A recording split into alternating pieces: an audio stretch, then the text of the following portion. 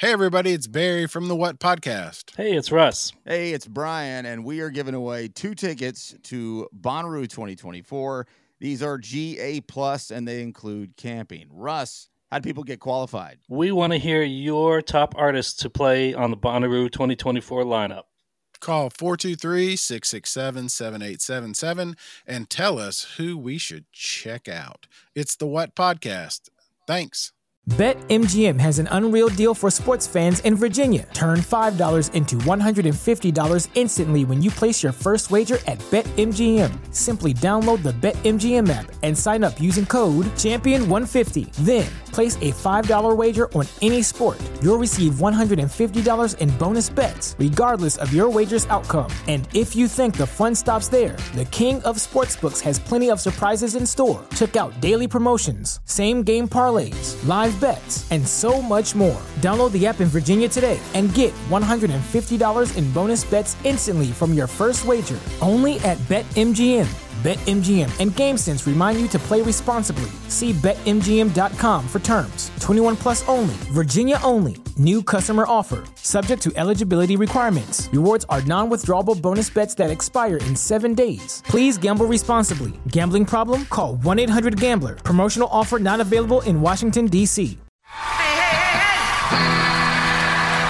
y'all feeling? Journey through the stories that define the artists playing Bonnaroo. Who are they? What are they? What will you see? The what?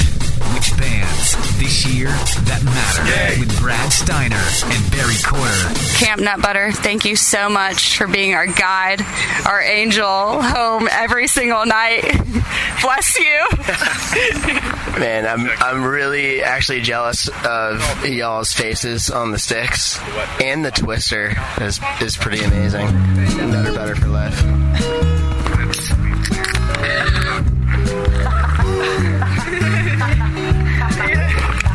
I'm good. Sorry, I'm just a little depressed. Because it's over? It's a little sad. Okay? I feel it. My heart's still beating for you. Even though you don't feel it, it's still beating for you. I miss you already. I miss you already, Bonnaroo. The What Podcast? A podcast for you, the Bonnaroovian, or maybe a future Bonnaroovian, by us, Bonnaroovians. It's Barry Corder from the Chattanooga Times-Free Press and Brad Steiner from WDOD Chattanooga Hits 96. Another year in the books. We got a lot to, I guess, review, a lot to go through, but I think that we should probably start, and if you haven't listened already, I suggest that you hit pause on this right now and go back and listen to Ken Weinstein, who was live at Camp Nut Butter with us for a couple of hours.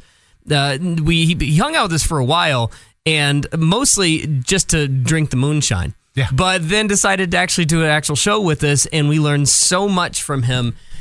I can't say enough about how the guys from AC, this might just be their natural disposition, but they're so unbelievably gracious, they're so kind, and they're so able to talk to us about things that I just assume that they just don't usually talk about with anybody else, and luckily they talk to us about it, yes. and because of that, we gain so much perspective on the inner workings and how this whole thing comes about. I totally agree, and I mean, to be honest, the guys from AC have always been nice, from Ashley Capps on down, and in some ways, they're just up the road in Knoxville. They have business dealings with some of the venues here, so that connection's a little more natural. Sure. Ken, on the other hand, swims in pretty deep waters, as do those guys, but he's a New York guy, Big Hassle Media up there.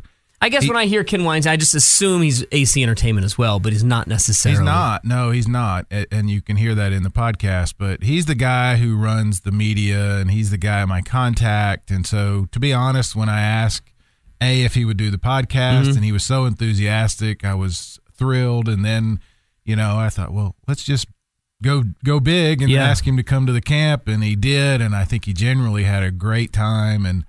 But you're right. The information that we get from those guys, I mean, I've had a week. You've had a week. There's so much rattling around in my head about how that whole weekend went. That's right. And that was such a big, big part of it. And, now this is 2 years in a row where basically the highlight of my weekend was somebody coming to camp and doing an interview with us. Yeah, well, I don't know why that was, but like Ken coming back, first off, to get them off of the grounds because they're so busy, to Right. get them off the grounds and back to camp is unbelievable. Exactly. And then to spend as much time as he did and then be as open and willing to talk to us as he did.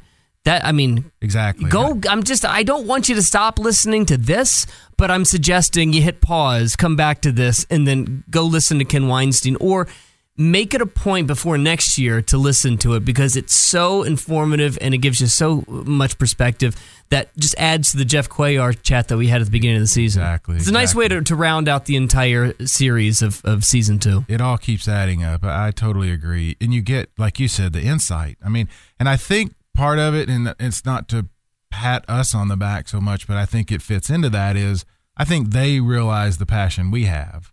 You know what I mean? Well, he sees it. Sure as hell hope so. Yeah. We don't do this just, because we're getting paid. I know, but it's that level of, just even going out into the beer exchange with those guys. I mean, there is passion all over that place for this festival.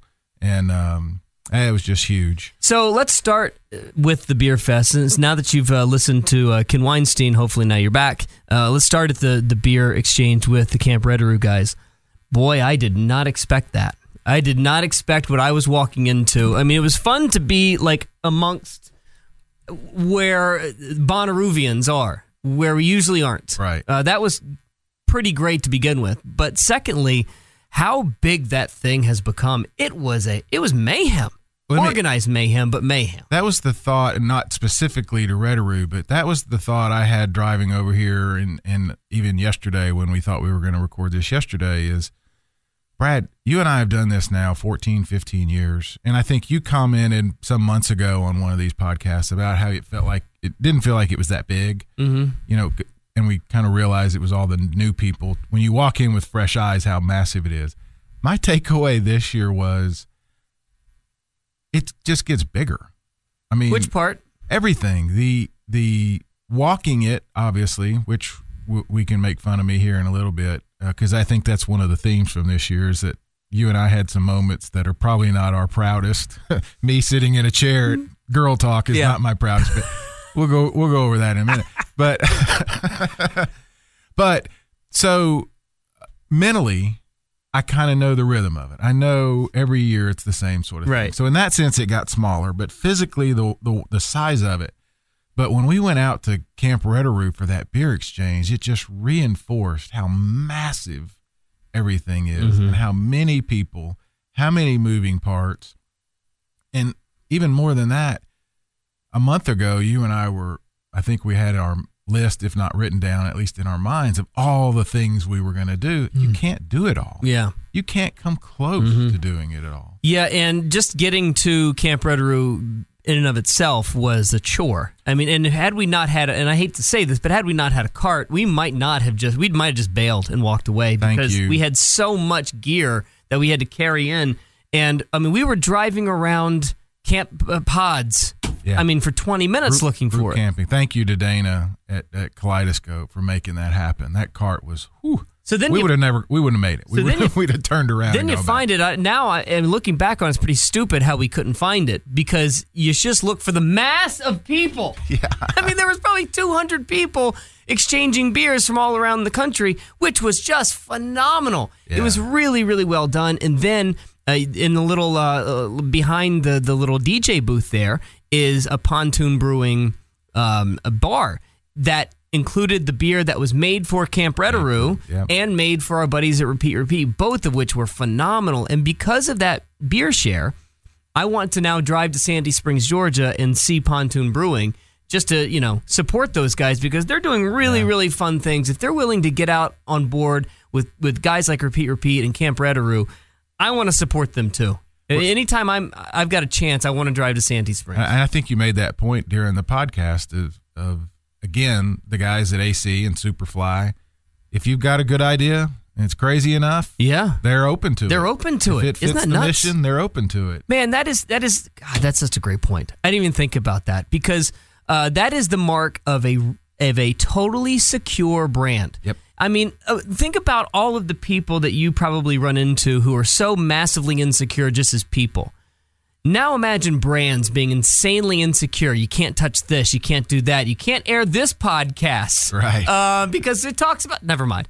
But the insecurity of brands is just rampant. The security that they have of theirs to allow, us to do this and insert people to do this at parties and artists playing in campsites, that's phenomenal, man. That's what I meant about it got bigger this year. It just layer after layer of things you don't even... I mean, we are so insulated in our little world at Camp Nut Butter that that was sort of my takeaway is there are things going on that we don't even know about. Right. They're cool things, and I wish we had more time. I know. I do too. There's so many things we didn't do. Well, you want to start with your hits, or you want to start with your misses? You want to start with the misses since we're already talking about the things we didn't do?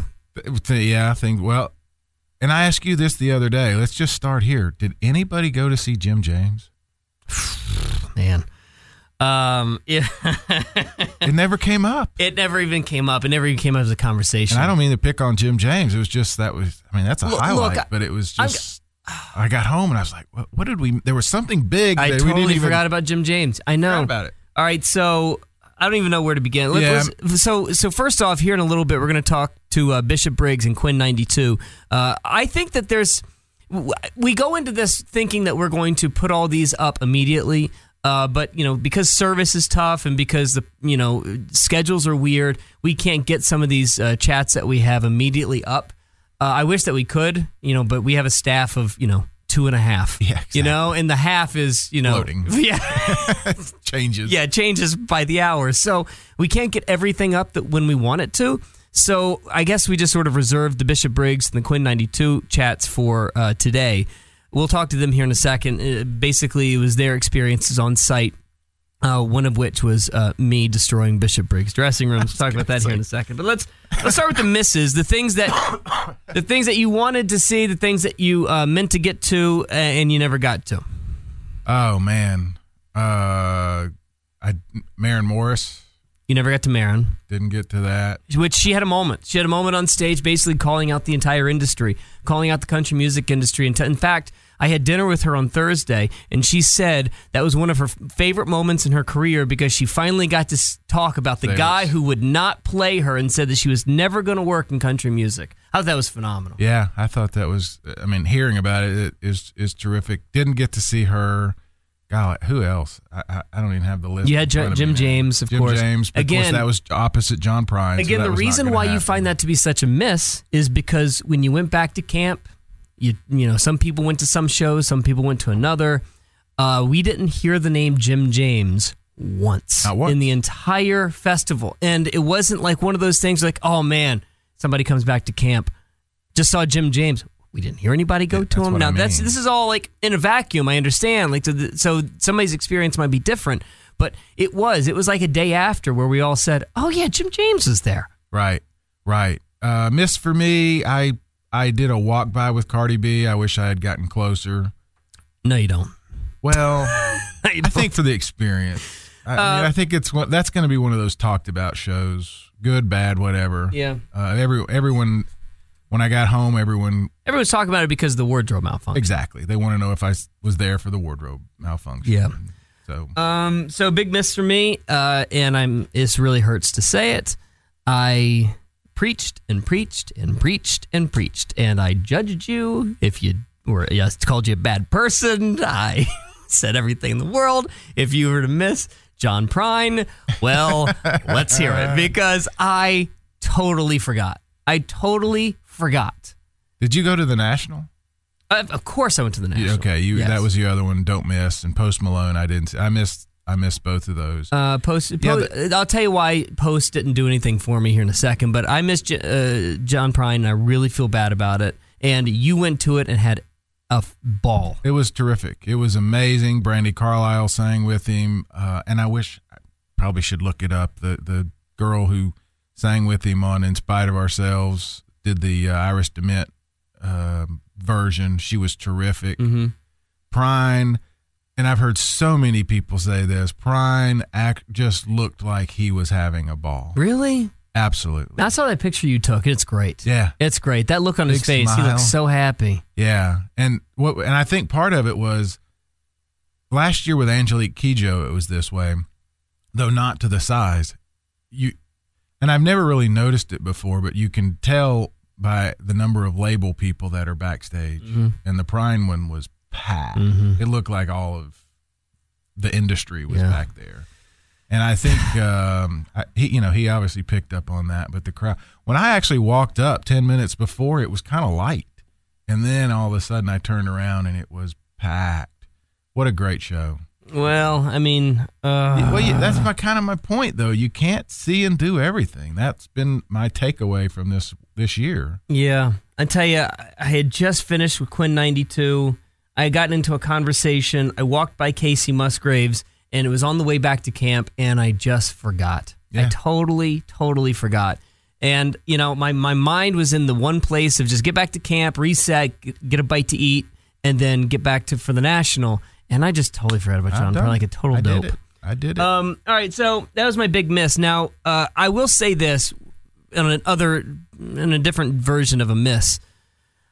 I saw this year more bad shows than I've ever seen at Bonnaroo. I might have seen more bad shows this year. Now, granted, I saw some great stuff, and we'll get to the great stuff first. I want to get all the negativity out. And I said this on the show that we had at camp. I don't like talking down and about shows, and I don't like talking bad about artists, especially when they're on the farm. It feels almost... it makes me feel a little gross. I don't want to start dogging people out while they're at Bonnaroo in such a happy place. But, man... I saw more bad shows this year maybe than every other Bonnaroo combined. I don't know what it was, and I can start on Thursday. Thursday, Saba stunk. I mean, stunk. 20 minutes of a hype guy only for Saba to get on stage, and I couldn't have been more excited about Saba. His mic was overmodulated. The processing was terrible. I mean, I got none of the emotion and the feeling like I get out of the album.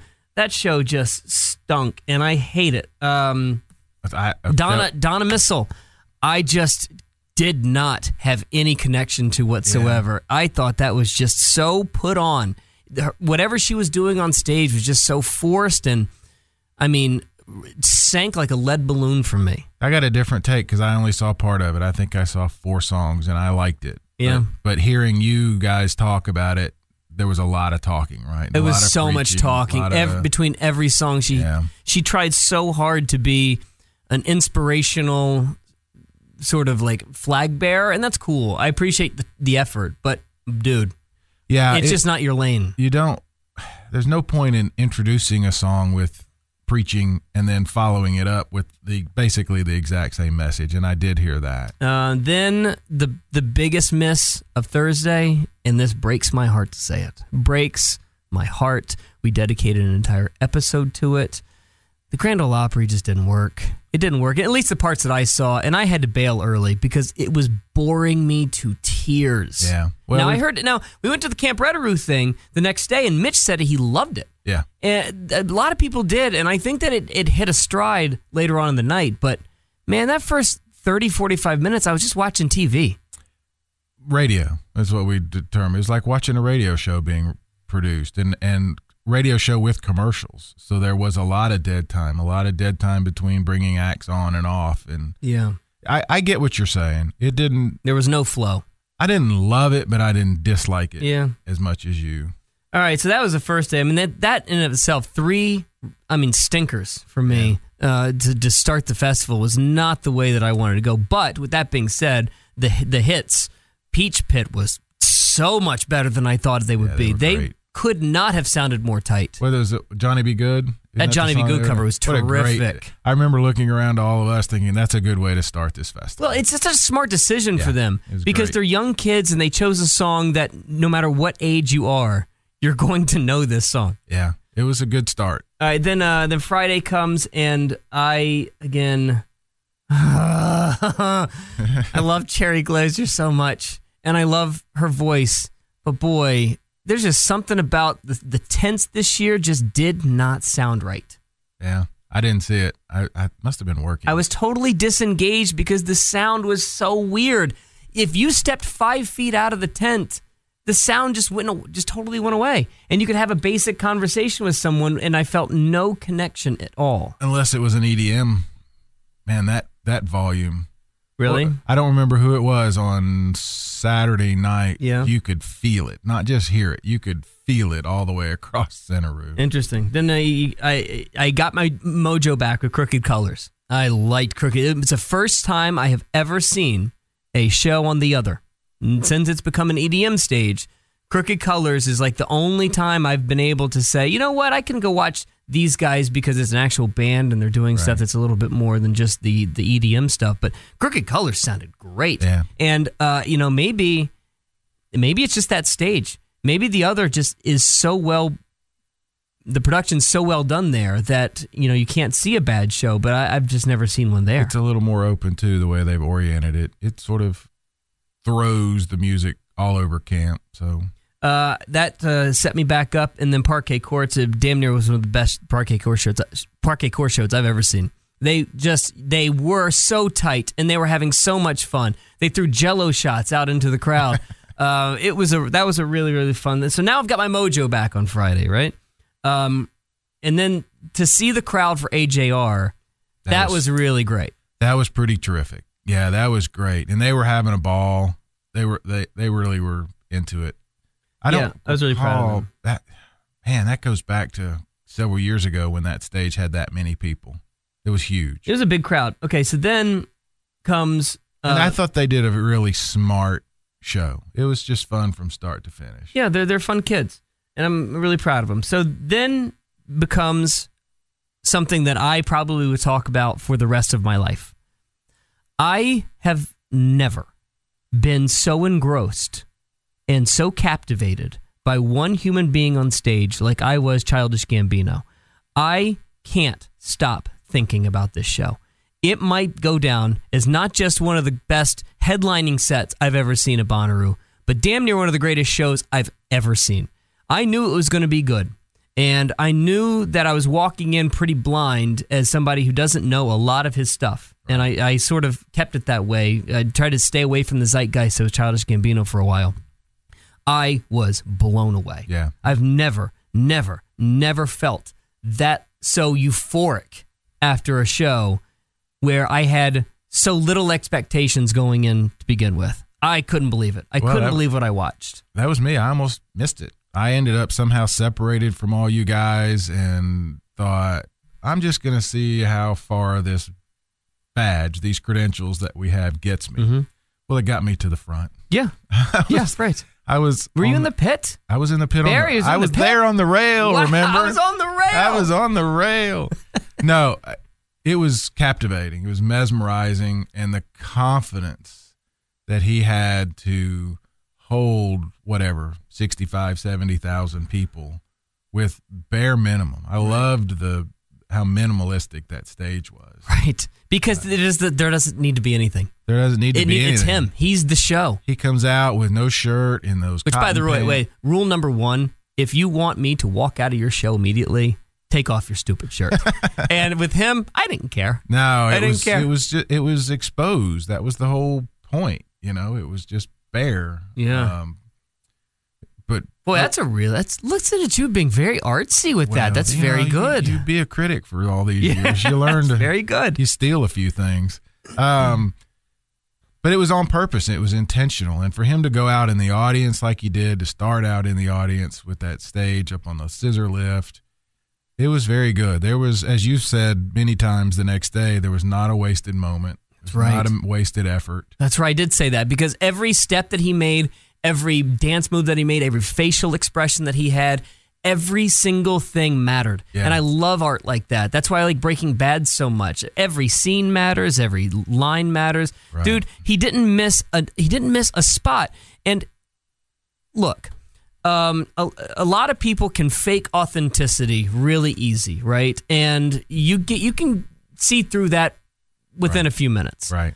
Dude, there's nothing fake about him. There's nothing fake. Either he's the greatest actor that's ever existed on the planet, or he's just giving you an exposed wound, an exposed nerve every second that he's on stage. But,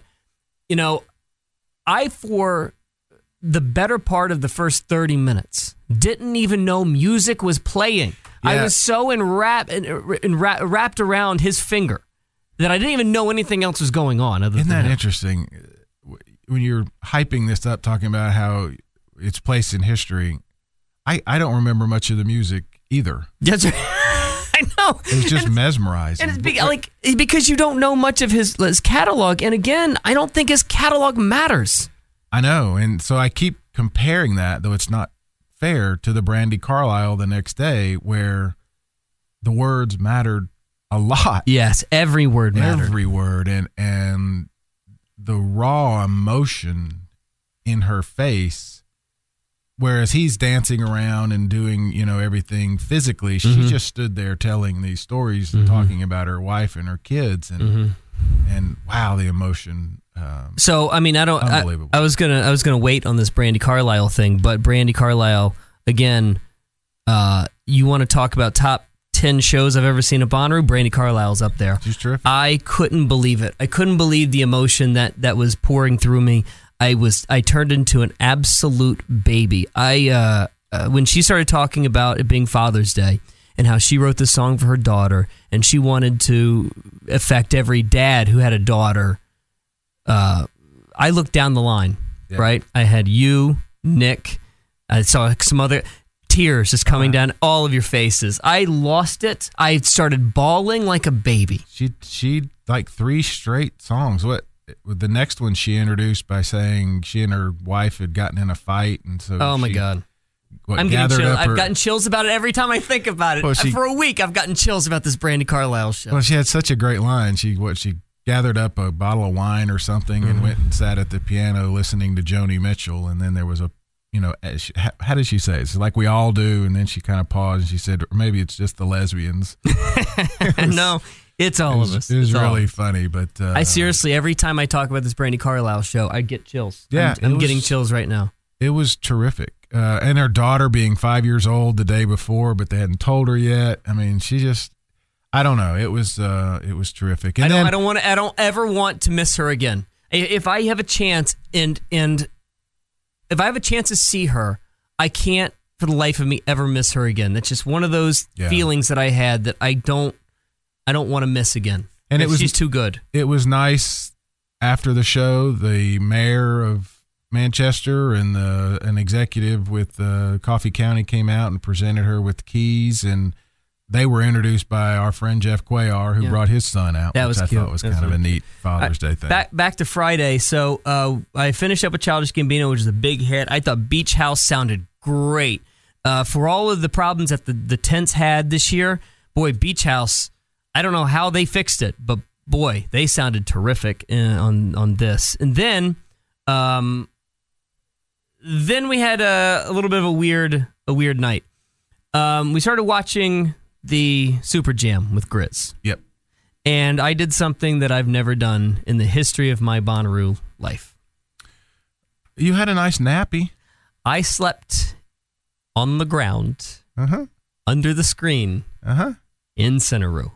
I've never done that before in my life. I feel like I've been baptized by Bonnaroo. There were several things that happened this year that had never happened before. How many years, over a decade of doing this, I finally got baptized by the grass in Centeroo. It was funny because it was like, just put your head down for a minute. You'll be all right. Gone. I was snoring apparently for about 45 minutes. Yeah, well, you didn't miss a whole lot. I wasn't overwhelmed by this. Here's what's crazy about that Super Jam. Now, I have no right to say because I didn't watch it. I was asleep. But they added Rainbow Kitten Surprise to the lineup very late. And guess who didn't make it on the stage? I didn't even notice. Rainbow Kitten Surprise. Wow. They bumped him. Wow. Remember when we were talking to Diva Mahal about being bumped from the Super Jam? Yeah. Wow. Guess who got bumped? Added late, and Rainbow Kitten Surprise never made it on stage. Wow. She did. She was great. Was she? She was terrific. Okay. And if I'm wrong about that, somebody tell me, but this is what I've surmised from every Rainbow Kitten Surprise fan that I have. They all say that, nope, didn't make it. Wow. Which is nuts. Because we went from there, was that the night we went from there to Girl Talk? Then we went to Girl Talk. Girl Talk, and I had my moment. Grandpa Barry. Grandpa Barry had a little bit of a trouble. So we're sitting in the back, and one of our campmates. No, we're not. No, we're standing. Excuse me. One of our campmates disappears. And I'm like, well, wonder where she went. Whoa. Wait a second. So we leave the Super Jam because we all want to go see. What are you talking about? Girl Talk. Girl Talk, yeah. Sorry. So we all want to go see Girl Talk, which, by the way, the stage looked great. Yeah. That was a really, really nice stage production. So we're standing back towards the back. So we're walking towards Girl Talk, and Barry's moving a little slow now. I'm limping. It's getting to the point where, I mean, it's 2 o'clock in the morning. Barry's pushing it, and he's pushed it all day. Got the nerve. Got the nerve issue. So we can see it in Barry's face. He's pushing, and we just want to support him. We just want to support our guy. And so one of our campmates disappears for a while and then comes back with what? A chair. Yeah. And I turned to see her coming, and it was one of those deflating moments that I hope none of you ever have to experience. I was both happy and embarrassed and sad. Well, we didn't want to get all up in the whole Girl Talk experience. We were all pretty beat after that. Well, it's kind of Hillary and Bradley did go down there because they wanted to dance, and just so happened that was the moment when he decided to give birth to something. What? Remember, he started screaming. You don't remember? I just woke up from a nap. I don't remember a lot. He started screaming like those old Primal Scream therapy sessions, or like he was giving birth. He did like 5 times, and Hillary came back. She's like, I don't know what just happened, but that got weird. Yeah, I don't remember that. So those are my hits for Friday, and then Saturday rolls around, and you went to see Diva Mahal. I didn't actually. Really? No, I missed. Big miss on Diva. I missed, and I was happy to have seen her with the Super Jam, so I didn't feel too bad. Yeah, she was terrific. But yeah, I think that was another work issue kind of thing. Yeah, had a lot to get done. I really. Now that I'm looking at the schedule, I don't know what in the world I did until 4 o'clock that day. Yeah. I really don't remember. That's what yeah. I don't. Again, that's what I mean. There were so many. We all had was plans. Camp Red-A-Roo. That's we what we went did. to Red-A-Roo. Yeah, we went to the beer exchange. That took us. We left, and again, thanks to Dana and I think Hope. We were there a lot longer than we thought because it was so much fun. Well, it took us 45 minutes to get there, and then we were there an hour. It was fun, and then we came back, and it was terrific. So I'm really upset I missed Rebel Bucket because I love her. She's got such a great voice. Miss Diva Mahal, Miss Rustin Kelly, Miss Chelsea Cutler. Made it to Unknown Mortal Orchestra. Loved that. They sounded terrific. Got to see about 30 minutes of Bishop Briggs, and then after Bishop Briggs, we got to talk to her about her show at Bonnaroo. This was our conversation with Bishop Briggs, and then I'll tell you a little story about what happened once this conversation was over. Bishop Briggs on the What Podcast. First Bonnaroo ever. Let's just start there. Okay. Why, you're so excited about it. Why? Yes. What about it? What do you know about it? What do you hear about it? Well, it's such an iconic festival, and it was on my bucket list of festivals to play, and I also really liked the stage I was on because it had just a sea. It was like a sea of people. That was so unreal to experience. Yeah. When you say you couldn't afford to even go to music festivals, yes. I mean, what would you have chosen if you had actually had the money? Well, I have to say Bonnaroo. Wait, what? No. Yes, of course I have to say Bonnaroo. What do you mean? Where are you from, though? Where am I from? Yeah. So I was born in London, but I grew up in Japan and Hong Kong. Natural fit with Manchester, Tennessee. Wow. Yeah. And and I moved to LA in 2010. And then when 2010 hits, you start writing songs, and is it an internet thing? How did you break through? How did it work? Oh, well, I was writing songs before that, but I basically started performing around LA for 5 years, each night, every couple of nights.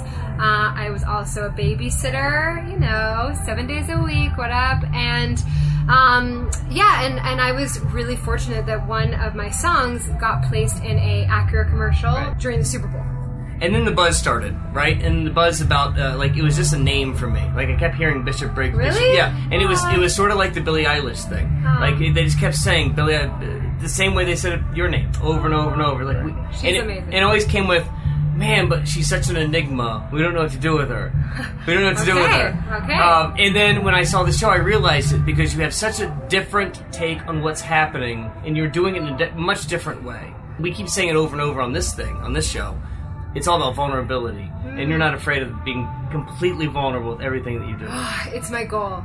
It's my ultimate goal, because I think as a human being honest and using your vulnerability as power, I think it just adds a pureness to life that maybe isn't always there. What about, you were talking about how you got here and that process. On top of that, I think sometimes people forget artists are people. You were a babysitter. You had to make you had to have run around money, right? Yes. And then the online thing, and then a dream. This thing has been around so long that I think we take it for granted sometimes, that we forget that there are people here who weren't born when it started. And so for you to grow up to want to be at something like this and then to be here, what's that process been like for you to get from babysitting to here? Well, during the babysitting days, for the record, I would play at night. So after I finished babysitting... Take the babies with you. Let's go. He was 2 years old. He's going to be fine. Let him run bar. Oh, my gosh. Okay, but to answer your question, I mean... For me, this has always been a sole purpose thing. Writing is something that I, of course, want to do, but it's also something that I really need. It's a form of therapy for me and a form of expression, and I always want to have that wide-eyed excitement. And I do get really emotional when I have so much. I feel as though I have so much more experience of performing to people that are checking their phones, like looking away, that to hear people singing along or like showing up in the middle of a hot day, and that's the thing. I think I would be grateful regardless, but I kind of have the blessing and the curse of my experience. So I'm not the person that you're going to find complaining about a green room, because there is a green room, okay? Right. There is a green room. That's crazy. Yeah, that's crazy. It has a file cabinet and everything. There's a file cabinet with a key here. And there's, by the way, something that they don't really talk about, which can we talk about? I get so much free Topo Chico. You should. It's on my rider, and I know that means it's technically not free. Okay, comes out of something. No, it's out of your budget. It definitely comes out of my. It comes out of my budget. But I'm just saying, sometimes you guys, I get a free Topo Chico. Nice. Yeah.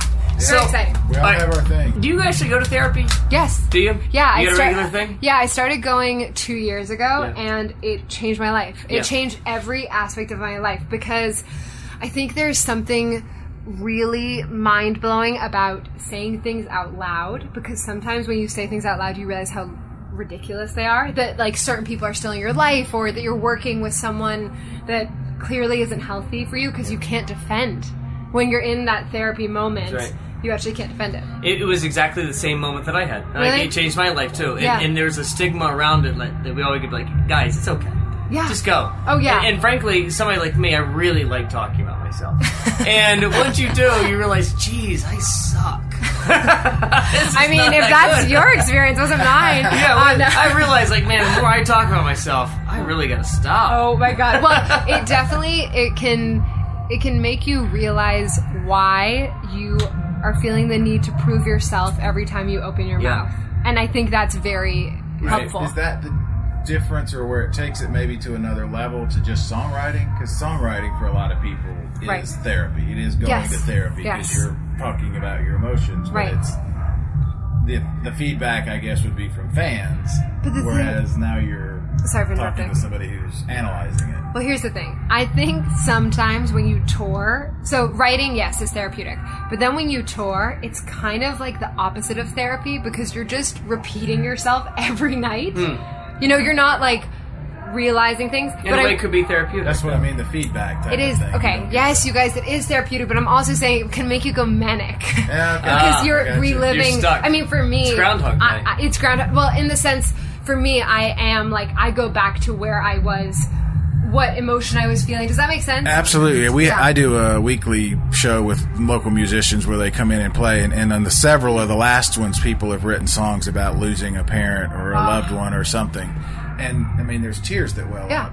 And it's one thing to be, 20 rows back or whatever and feel the emotion of a song, but to be sitting one-on-one, 2 feet away from somebody, watching them literally talk about a family member they just lost, you really see that vulnerability. Yeah, and I think and that what you just said, man, why do I want to do that every night?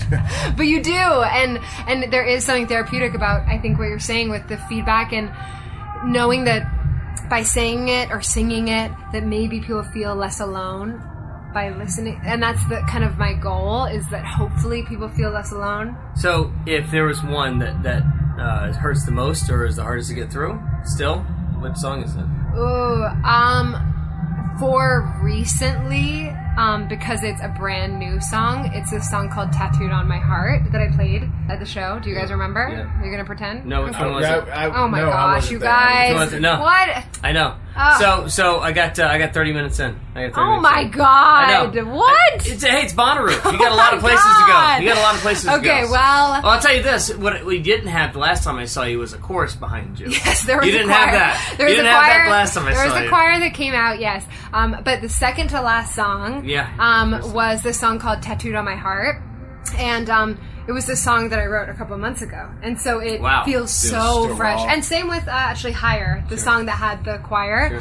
I think both of those they are just so fresh, those are raw for sure. Interesting to hear you talk about connecting with people, because we just talked to Quinn earlier, and he was saying the same thing. And I've heard it from a lot of artists, is getting that feedback from somebody who says, you helped me, type of thing. Yes. I don't know that people start out writing songs for that reason. They're trying they're trying to release what is going on. Yeah. Right. And trying to understand what is happening.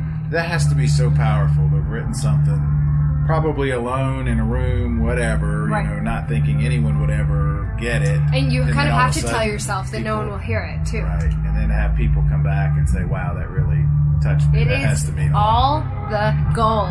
It really is. It's such a dream. It's such a dream. And you've got this thing where it's all authentic. And I think that the reason why you connect as well as you do, at least for me, is because I never feel a second when I'm watching you like, this is such a put on. And it's so rare. We don't have many of them, and we're finally in the industry getting back to that. I think so too. I think we kind of had a moment where things were a little bit manufactured, and then I think people started realizing how to do that. Like maybe it was even like how to edit vocals and how to cut things and how to edit videos and like slow things down, speed things up. That now my hope is that people are wanting like that Amy Winehouse thing, where it was just like, it's just telling the truth. It wasn't protecting the guy. It wasn't protecting herself. It was just telling the truth. Yeah. I mean, and there are people like you doing it, and then on the complete other end, they're like living like Lizzo. Oh my God, Lizzo! Oh my God, Lizzo is killing it right now. Her. For exactly the same reason. Yeah. Oh my gosh. I know the entire Truth Hurts song. Oh yeah, who doesn't? Okay, well, I mean, special. But even I say, like, I walk down the roads, like, I took a DNA test. I'm 100% that bitch, too. He does, actually. I am that bitch. Oh, it's so good. It's so good. Yeah, she's someone that I look up to so much, and she's just incredible. Well, yeah, that's what I'm saying. You guys are there. You guys are there, and the industry is seeing you, like, just nibbling at the edges, and it's about to happen. I feel like it's about to happen at some point. So we've talked about it a bunch. I mean, it's not an accident, right? I mean, that's been a common theme with a lot of artists that we've talked to. And I don't think we intentionally went after that. We just settled on the artists that touched us that way. Yeah. We do have a common theme, and it's not a rhyme or a reason, but we find the ones that exactly that's what we seem to land on. So. Hey, thank you. Oh, thank you guys. So thank you for coming to this luxurious room. This is the swankiest we've had so far. You can take a Topo Chico for the road. I mean, you're sitting on the Topo Chicos, but you can take one for the road. Who knew that Camp Nut Butter had better accommodations? Who knew? Oh my God! Bishop Briggs brought out about 200 choir members for this song, and it was absolutely gorgeous. I'm telling you, she's just got this voice and she's got this stage presence. It's, totally engrossing. I don't know. I love her. And the first thing that she did when we walked into her dressing room after the show, big hugs. Big hug. She might be the nicest person. She is so sweet, and it's also she's so nice. It's almost a little bit debilitating. Like, I don't know how to talk to her because she's just so sweet. She's super, super nice and engaging. Talks to us like we've known her our whole lives. Forever. Yeah. Welcomed us into the dressing room. And she's just so pretty. She's so pretty. She's so pretty. And then you embarrassed. Okay. So this was the second stupidest moment of my Bonnaroo this year. All right. So she's talking about how much she loves Topo Chico, right? She mentioned in the interview that she keeps getting free Topo Chico. So it's the best part of the whole experience. I mean, I don't know why she's excited about Topo Chico and not the booze, but whatever. Right? She loves the Topo Chico. All right, so she doesn't have a bottle opener to open the Topo Chico, and I wish you were recording this, but... Yeah, well, so here's how it happened. So the interview in this trailer is a trailer in name only. It's as big as the couch and the ice chest full of Topo Chico and a countertop, and that's it. It's tiny. I sat on the cooler. That's how small this thing is. So it ends, and she's like, you guys got to get a Topo Chico. Well, no, we can't take you, And I'm starting to pack up my recorder, got my back, and then she hands you one of these bottles and doesn't have a bottle opener. Doesn't have a bottle opener. Brad goes frat guy. Well, she says, she goes something to the effect of, can't you just open it like on the corner of the tank? Can't you just, I was like, yeah, I can do that. I did it all the time in college. Watch this. Which, by the way... Hey, watch this, is the start of every terrible decision you've ever made. All right, so I go to put it on the corner of the table, and I was going to pop the cap off. You put it to the corner and pop the cap. Well, when I did that, the cap grabbed the side of the panel and ripped the paneling off of the countertop. Took the molding. Took the molding off. Right off of the countertop. And she just looked straight down with horror on her face, and she said... I'll be charged for that. Okay. All right. Well, if that wasn't bad enough. Then to fix it, it gets worse. Well, her manager, whoever was there with her, said she wanted one too. And I was like, well, I'll just open it. And she's like, well, don't use the countertop. I was like, well, I mean, it's already broken anyway. It's not going to matter. So I might as well just use the countertop that's already here. And so when I go to pop the same top, do the same thing, it slips out of my hand.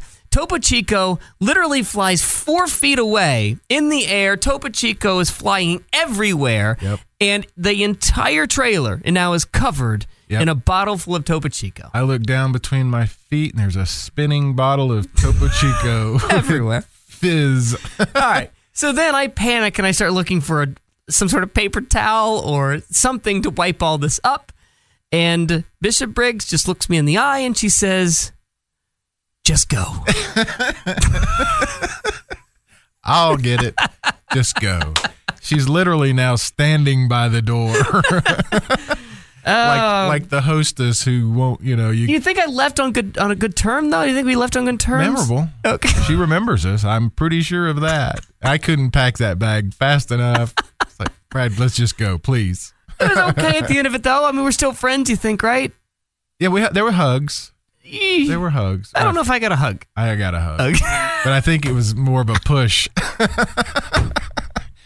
It's a fine line between hug and push, isn't it? Hands on the shoulders, push. Okay, then so Saturday continues. Bishop Briggs then went to Quinn 92. Again, Quinn 92 is so good. We talked to him shortly before his performance. We left Bishop Briggs and then went straight to Quinn 92. Quinn 92 is very underrated. I love him as a lyricist. I think he's writing really interesting, heartbreaking songs, but he's wrapping them up into fun, youthful hip-hop beats. So he continued that same theme that we had started weeks ago, interviewing Patrick and DeLacy, who didn't make it, by the way, but that whole write what you know, write what you feel, write for yourself. And don't be afraid of being vulnerable. Yeah. So this was Quinn 92, backstage at Bonnaroo on the What Podcast. Where are you from? I'm from Detroit. Okay. Yeah, so not too far from here, but I live in California now, so I don't get to come over here as often as I want to. I couldn't be more excited to meet you. Thanks, dude. Because I don't know if there's a way to describe you. I've tried to describe you many different ways to many different people, and it never works out. Yeah. I don't have a right line. Yeah. But all I know is I tell them every time. It doesn't matter what the genre is. It's like nothing but vulnerability. Thank you, man. And That's I love that. Yeah, thank you. I absolutely love how vulnerable you are. Thank you so much. Yeah, dude. It's. I feel like kind of piggyback off what you said. There's never. I struggle with describing to people what my music sounds like. So I kind of call it melting pop, like a melting pot, but it's pop music in a way.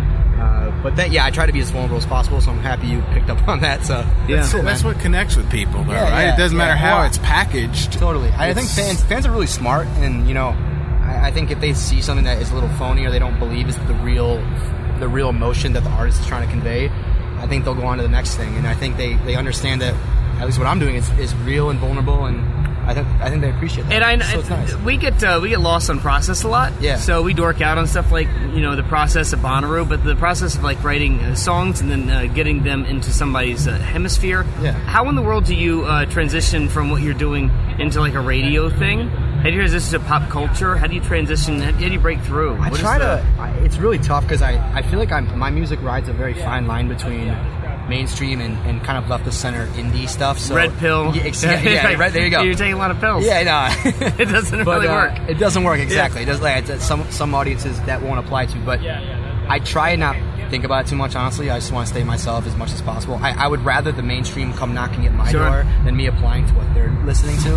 And try to go that route. We've had a couple of guests. It's funny that a couple of the guests that we've had on this show have talked about how that vulnerability made them a little bit nervous at first. And DeLacy was one who said she was writing just for herself and didn't care if anybody else heard it. Yeah.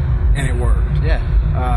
That sort of putting yourself out there is kind of scary, right? Oh, totally. I mean, this last album I put out, it was the first time I ever really opened up about my episodes with depression and anxiety, but in a weird way, it was very therapeutic, and it, like you said, like it can be very scary, but I think knowing that thousands of kids out there want to hear that and are going through the same thing, it gives someone like me the courage to talk about it. So, yeah. Is that something you had? Was there an artist that you connected with that said, wow, that song's for me? Yeah, for me it was Kid Cudi. For me, I thought his whole music was very, very vulnerable, and I can't even give you one song. I think his whole discography is very interesting and very self-reflective, and you could have said 1,000 names. I never would have guessed Kid Cudi. Really? Yeah. Oh, dude, he's probably my hero in the music in the music world. Yeah, but just awesome. In the sense where he took his creativity and he just was putting out stuff that nobody was sounding like, but also saying things that nobody was saying. And so he was the first guy I was like, holy shit, this is really special. So yeah. You said something to the effect of riddle anxiety and neuroses or whatever, but vulnerability. Yeah. But you're married now. I just got married. How'd it go? I guess it was great. Yeah. Okay. I guess things are going well. I just got back from my honeymoon. So where'd you go? I went to Italy. So no shit. I'm like. You're high. Full of pasta and nice. and marinara and all that stuff. So I'm hopefully not going to throw up today. He's high on honeymoon, guys. Yes. He's high on honeymoon. Yes. Stay that way. So it's good. Is there, now that you've sort of written that and you're hearing, I guess, from kids who are thanking you for your music, what does that do? Does it change at all the dynamic for you now? Is there pressure? Is there, Yeah. I know what you're asking. I think there is a bit of pressure. I mean, for the most part, there's not pressure because I think I've been able to realize that all my fans are so accepting of what I choose to talk about as an artist. But there is a sense of pressure in the sense that I want to keep helping people, and I think now that I've gotten that sort of that feeling of what music can really do for people, like this last album really impacted a lot of people for the better in terms of mental health, and now that I know that's really a thing, I want to keep using music as that kind of tool. So I think there's a sense of pressure that I want to keep, connecting with people on that level. But for the most part, not really. I think my fans are so cool and accepting and just good people. Yeah, exactly. Yeah. It's your first Bonnaroo. It's my first Bonnaroo. First time here as insane. As a person. Yeah. So I'm super psyched. Coming from Detroit, what had you ever heard of Bonnaroo? What was the idea behind it? The impression, I guess. Yeah, the impression that I guess I got as an outsider was like big camping festival, thousands of people just like intense and doing it how festivals should be done. Right. No showers for 3 days, 4 days. It's like a 5-day festival actually. So. I go to a hotel every other day. So, I mean, look, I'm the same way. I'm not out here camping with the real festival goers, but I really appreciate the fact that, I mean, there's a festival too in Michigan called Electric Forest. Yep. And it's in the same sense where people really go all out and they just kind of leave their inhibitions at the door, and they just really embrace themselves at the festival for. Well, they're giving you a lot. They're giving you a lot, and they expect you to give them back just as much. 100%. Isn't that nuts? They deserve more. So that's the beauty of this entire experience. Like we know that every person out there is giving every ounce that they have, and that's why every show here is so much better. Totally. So everybody tries to bring it a little bit different level. Yep. I believe bring it a little different, and we've talked about the fact that we are here camping. There's a commitment level that's different than some of the others, and so the artist feels that, but also the chance to put yourself in front of fans who, were here to see Gambino. Yeah, right. Now Casey it's your Musgrave, chance. somebody Casey, else. or John Prine, and I think that's you get to be in front of them too. Yeah, I think that's the best thing about festivals is you get to make new fans and perform for people that probably have no idea who you are, but that's the beautiful thing about festivals, And you saying tonight? You seen the whole thing? I'm hopefully staying tonight. Yeah, we play at 6:30 tonight, and then I'm hopefully going to stick around. What are you seeing? I want to see Casey play. I want to see. Awesome. I want to see Post Malone. I want to see. But you're a hip hop guy, so yeah. So we talk about lanes a lot on this thing. So if you were to find your headliner that you'd follow all the way through the festival, would it be Post Malone? Of this festival? Yeah. I mean, I don't know. What's so funny is I'm a big Post fan, but someone like, again, Casey Musgraves, can put out such it doesn't really, exactly. And I think for me, it's it doesn't matter what genre it is, as long as the music's just undeniably special. Yeah, I'll chase that person around. So that's awesome. Yeah, right. Vulnerable. Yeah, exactly. There you go. Putting themselves out there. Well, don't get the eye tattoos. That's all I say. Nah, I don't think I can pull that off. I think Post can get away with that. Not me. Yeah, you're doing fine with Michigan. Yeah, I got a couple small ones. Michigan, yeah, exactly. I'm actually glad you picked this up. My dad always thought it was a whale because I turned it this way, and he's like, "What the hell is that?" No, Dad, I didn't date her. Yeah, exactly. Yeah. That's nice, Vinny. This is really exciting. I can't wait to. You were a late draw for me. Right. When I found you, I was really, really excited. Thanks, man. I appreciate it. Yeah, it was great talking to you guys. Thank you. Yeah, thanks so much for your time. Yeah, great. Appreciate it. Yeah, that was great. Thank you so much. From the Mac DeMarco School of Dressing, Quinn92, who, sometimes I do want to shake some people that I really like, and I want them to just start taking their stage presence seriously. I like him so much, but you got to put on some clothes, bro. You got to put on something that makes me seem like you're actually caring about being here. If that's the only critique that I have of him. Other than that, I loved it. I really did love it a lot. Yeah, he was great. Great interview. But I know what you're saying when he walked up. I was like, okay, where's... I was calling his manager. He was standing right next to me, and I didn't even notice. Both of them. I'm like, oh my God, that's Quinn. And it's because he's like... I thought he was going to change clothes when we talked to him, but no, that's exactly what he wore. He is who he all is. Day. Yeah, all right. Who he is. So then the national show was tremendous.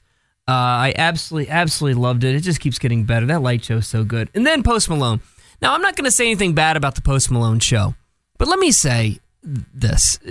After a night of Childish Gambino, watching what he did on stage by himself, Post Malone, I spent 20 minutes with this, and I'm like, yeah, I'm done. Yeah. I didn't care. That's how good Childish was. I could have pulled a Paul McCartney and just left after the Childish show. It was so good. But Post Malone is... You're a hip-hop show, and you're standing there by yourself. I saw that last night, and I saw it done 10 times better. Well, speaking of, and we had mentioned this last week, we were going to talk about it.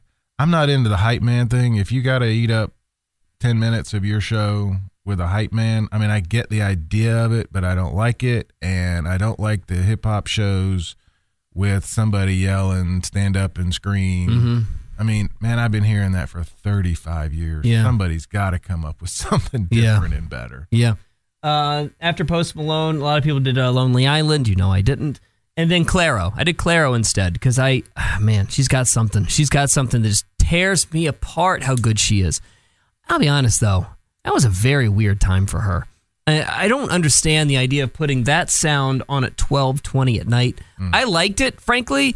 I liked it a lot more than a lot of people I was with. But again, it's a timing issue. Right. I don't think they did her any favors by putting her on at 12:30, 12:45 at night. It just is not the sound that I'm looking for at that point. So, I don't know how many people felt about Clairo. I liked it a lot. Yeah. I missed it because I'm remembering now, back at camp. Well, then we were playing host. Yeah, and then we left Clairo, and we had some people back at camp that we wanted to see and hang out with. And boy, did we hang out? Yes, we did. My goodness. It was a proverbial shit show. Absolute disaster. So we take a lot of fun. Former guest of the What Podcast, Jim Burris, who is one of the guys at Columbia Records. Then we take him. I don't think he wants anybody to know this, but I'm making it clear. We took him to Gucci Mane. We Gucci Mane. got him dancing at Gucci Mane. His son, Logan. Yep. It was, 2:30? We head on over to Gucci Mane. And Barry didn't even need a chair. Didn't he? Oh, I was dancing. So the Gucci Mane. Then we spent some time at the Calliope stage. We watched the fireworks there. That was a lot of fun. And then that was pretty much it for the rest of the night. And then we got to Sunday, and Sunday set up essentially like I thought it was going to set up, in a lot of stuff that if I see it, I see it. If I don't, I don't. That was a weird day because it was predicting rain early. And I have to admit, I was considering leaving because I was not going to stay and fight rain. Yeah, I had to keep you there. I literally had to chain you to camp. And then it cleared up, and what a horrible decision that would have been had I left. I would have missed Ken. I would have missed Brandy Carlisle. Yeah, we had Ken come by the camp, and again, if you haven't listened to it, pause this, go back and listen to it. I'm going to pass everything before Brandy Carlisle because none of it matters. I mean, it could have been. It doesn't matter who's there. That Brandy Carlisle show is absolutely unbelievable. If you're in and around Chattanooga, figure out a way to get Moon River tickets because she's coming to Chattanooga. And even if you're not, find a way to see her because there's something religious that happens to you at that show. Very, very good. And she has we did have a kind of a laugh because the twins, so the bass player and guitar player that play for her, remember I said they kind of creepy looking, and yeah, Nick said they look like the twins from The Matrix. And then they are very, very talented and a big part of the show. And then it was sort of like the rest of the night was just total eye roll for me. The rest of the day. Look, I don't even remember. I like Little Dicky, but that show stunk. It stunk. Again, the hype man. He started late, came out late or later than advertised. Then 10 minutes of hype man. I mean, cool. It's funny. That's fine. But you took your pants off. How funny can it be if you keep taking your pants off? And then he did the national anthem, which I'm not exactly because he doesn't have material. That's the only thing I could think of. He talked for 15 minutes in between every song because he has no songs. Right. And then then this is what makes me so mad. The biggest song that you have, Pillow Talk, you did 90 seconds of it. It's a 9-minute song. You did 90 seconds of it. It's the one that everybody wants to hear. And dismissed it with a simple, that song's 11, or the real song's 11 minutes. Like, I'm not going to do the other. I want to hear 11 minutes. Then Cardi B. I don't even want to talk about Cardi B because something really bad happened at Cardi B. We saw somebody fall out and get escorted out. It was a very traumatic thing. So we left Cardi B early. You guys came back pretty traumatized. We were really traumatized, and we just needed a reset. But once we reset, and everybody's heard about the Cardi B nonsense, so there's no reason to get back into it. But then I went back and saw my first Fish show. And so now I can physically now say I've been to see Fish, and I stayed for it. I gave it a good 90 minutes. I gave it every shot in the world, 90 minutes. So if you're a Fish fan, you tell me how that Sunday show went for you. I'm not going to give you my opinion on it. I want to hear what you have to say. Tell us at thewhatpodcast.com because I have nothing to say about it. I don't even remember what I did Sunday night now. I know I didn't go to that. Yeah, so there you go. That was it. And then Monday came around, and it's been a very, very slow re-entry into society. I came back with the Bonaflu. Yeah, so you just felt terrible. Recovered. Oh, I was awful Tuesday, Wednesday. Yeah. But even at that, I don't quite know how to describe this one. It was good. It was a great festival. I'm looking forward to next year. I'm trying to make mental notes on what to do differently. But it was a different one. It was a different one because there were so many highs, and to me, so many places where I was really underwhelmed. Yeah, underwhelmed in places that I didn't want to be underwhelmed. And I said this in one of the episodes, the episode from camp. I missed on more of my can't misses, and I misjudged so many shows that I thought were going to be good.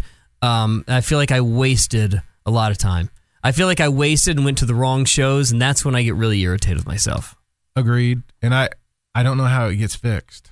I mean, you don't. It just you pick one and you go with it, and if you don't like it, you go to another one. Right. And my problem was every time that I went to go to another one, that one sort of stunk too, and eventually just wore me down. And I just started going to camp, and that's fine.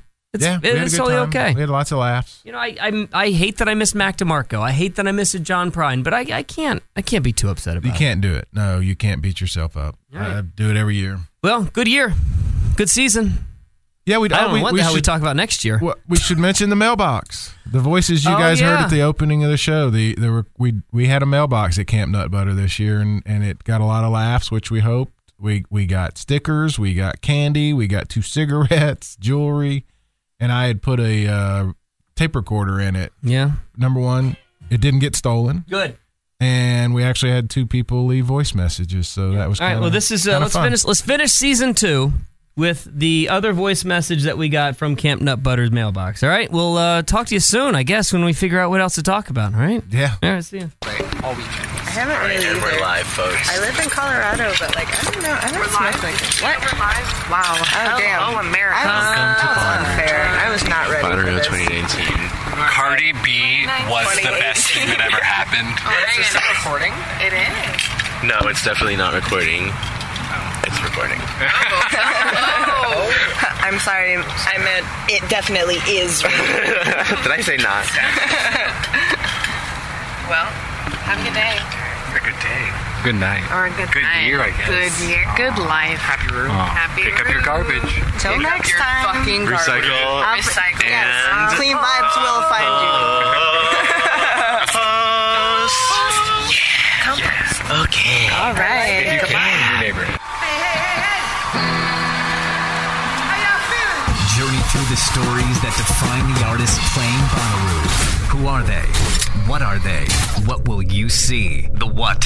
Which bands? This year that matter. Yay. With Brad Steiner and Barry Corder. BetMGM has an unreal deal for sports fans in Virginia. Turn $5 into $150 instantly when you place your first wager at BetMGM. Simply download the BetMGM app and sign up using code Champion150. Then, place a $5 wager on any sport. You'll receive $150 in bonus bets, regardless of your wager's outcome. And if you think the fun stops there, the king of sportsbooks has plenty of surprises in store. Check out daily promotions, same-game parlays, live bets, and so much more. Download the app in Virginia today and get $150 in bonus bets instantly from your first wager. Only at BetMGM. BetMGM and GameSense remind you to play responsibly. See BetMGM.com for terms. 21 plus only. Virginia only. New customer offer. Subject to eligibility requirements. Rewards are non-withdrawable bonus bets that expire in 7 days. Please gamble responsibly. Gambling problem? Call 1-800-GAMBLER. Promotional offer not available in Washington, D.C.